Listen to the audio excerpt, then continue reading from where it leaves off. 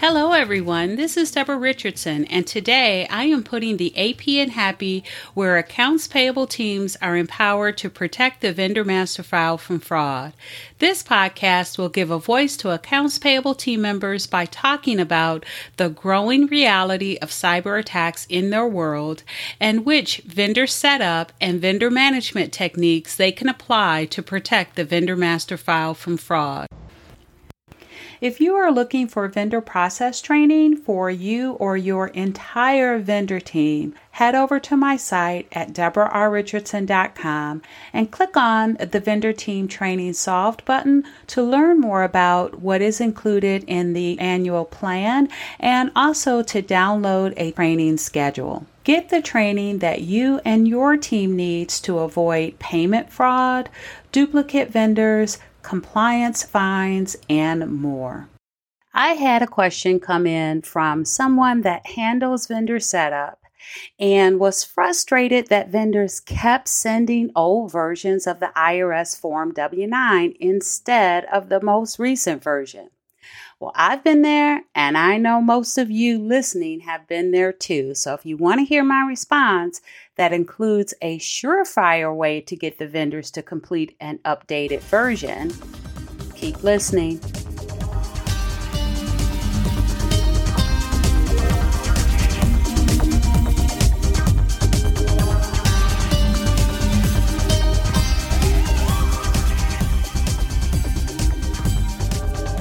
Welcome to episode 184, How to Handle Vendors that Will Only Submit Past Versions of the IRS Form W-9.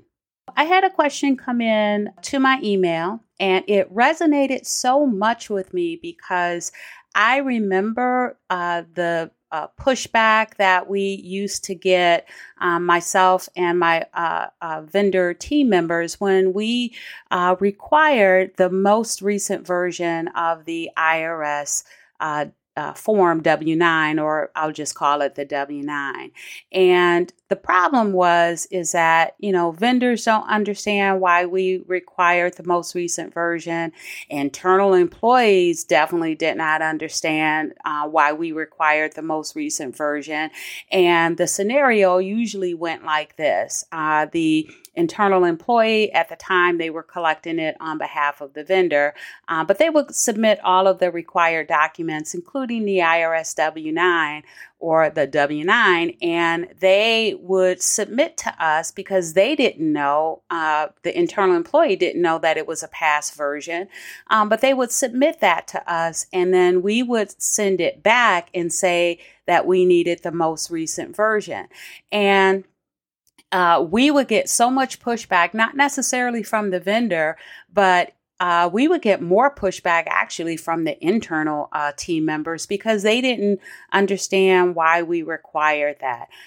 For the most part, the attitude was, well, we've done the hard work to source the vendor, to maybe even negotiate a contract with the vendor in some cases, especially if you're dealing with purchasing or sourcing. And now getting the vendor set up should be very easy. And so here are the documents. We got you your W-9 that you wanted. What's wrong now?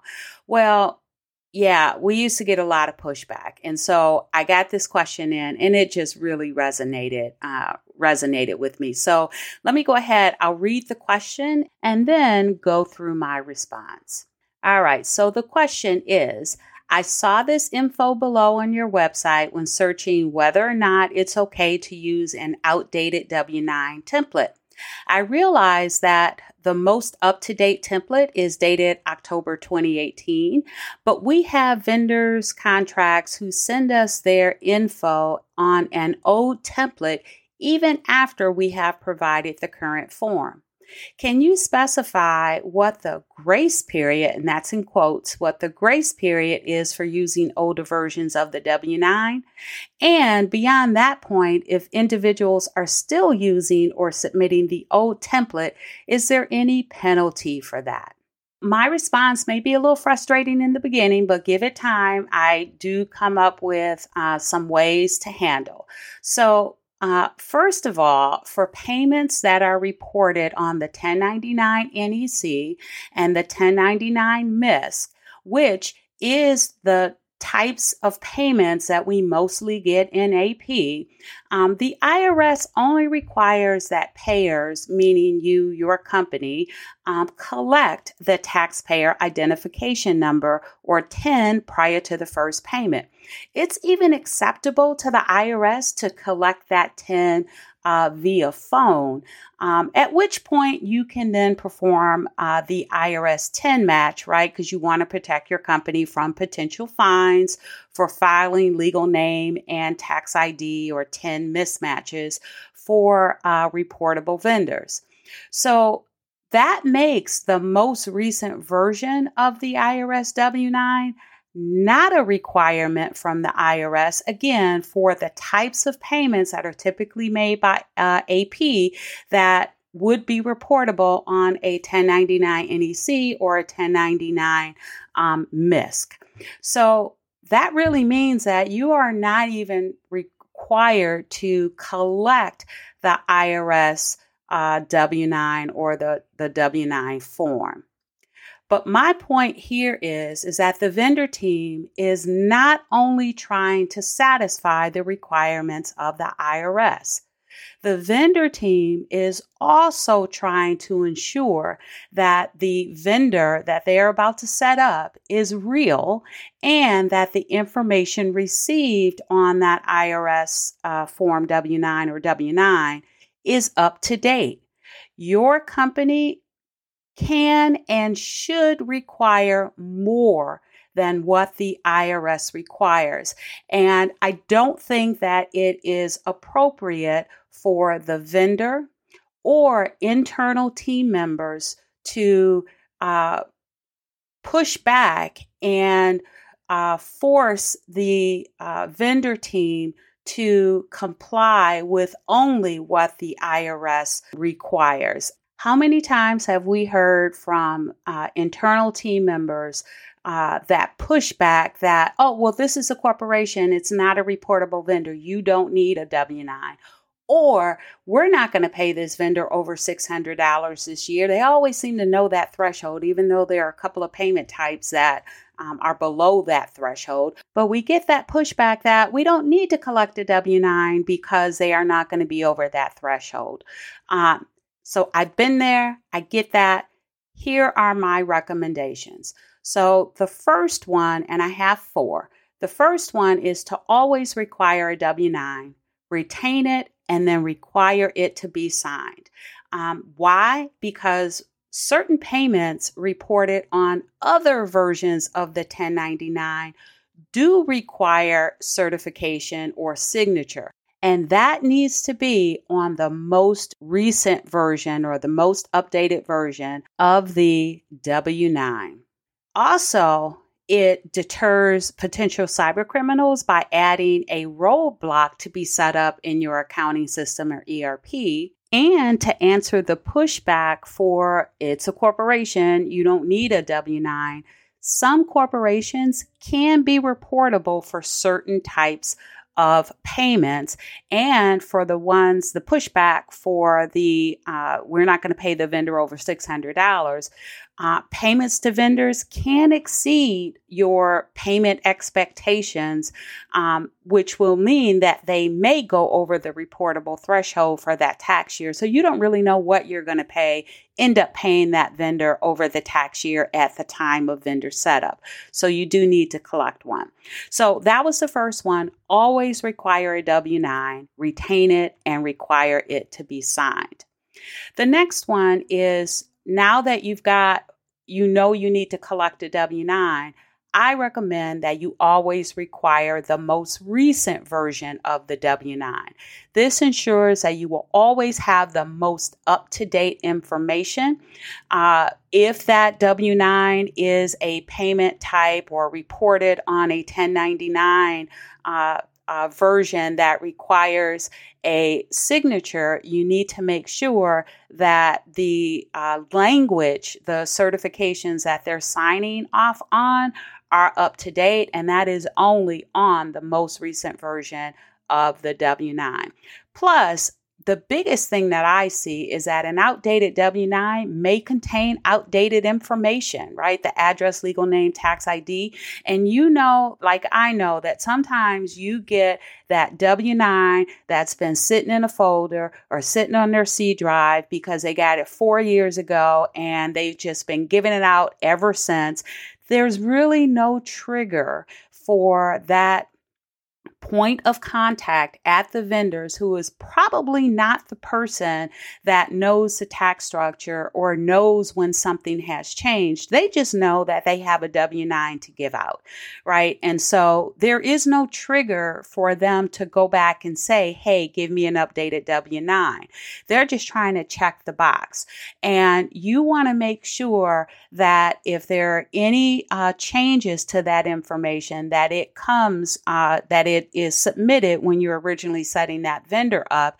And so requiring that point of contact at the vendor to go back to whoever in their tax team or legal team can give an updated W-9 means that they are going to populate that updated W-9 with the most updated information. And again, you do need the most recent version of the W-9 where the W-9 is required to be signed by the IRS. And so just like it's easier to have one rule to require a W-9 across all of your vendor base, it's easier to have that one rule to require the most recent version of the W-9 across your entire vendor base.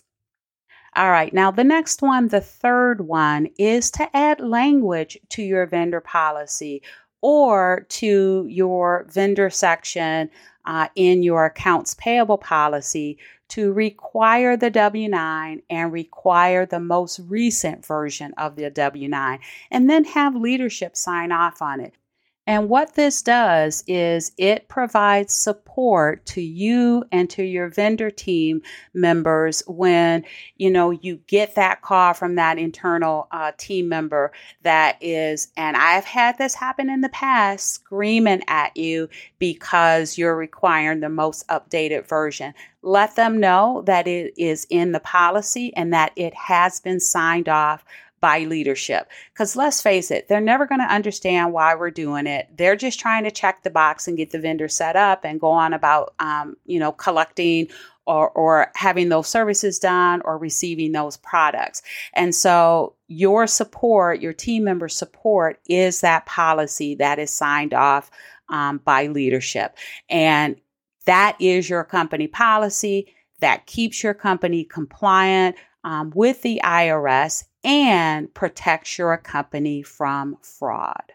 Number 4, this is the last one, and this is the one that I believe should solve this problem for good, and that is consider using a substitute W-9.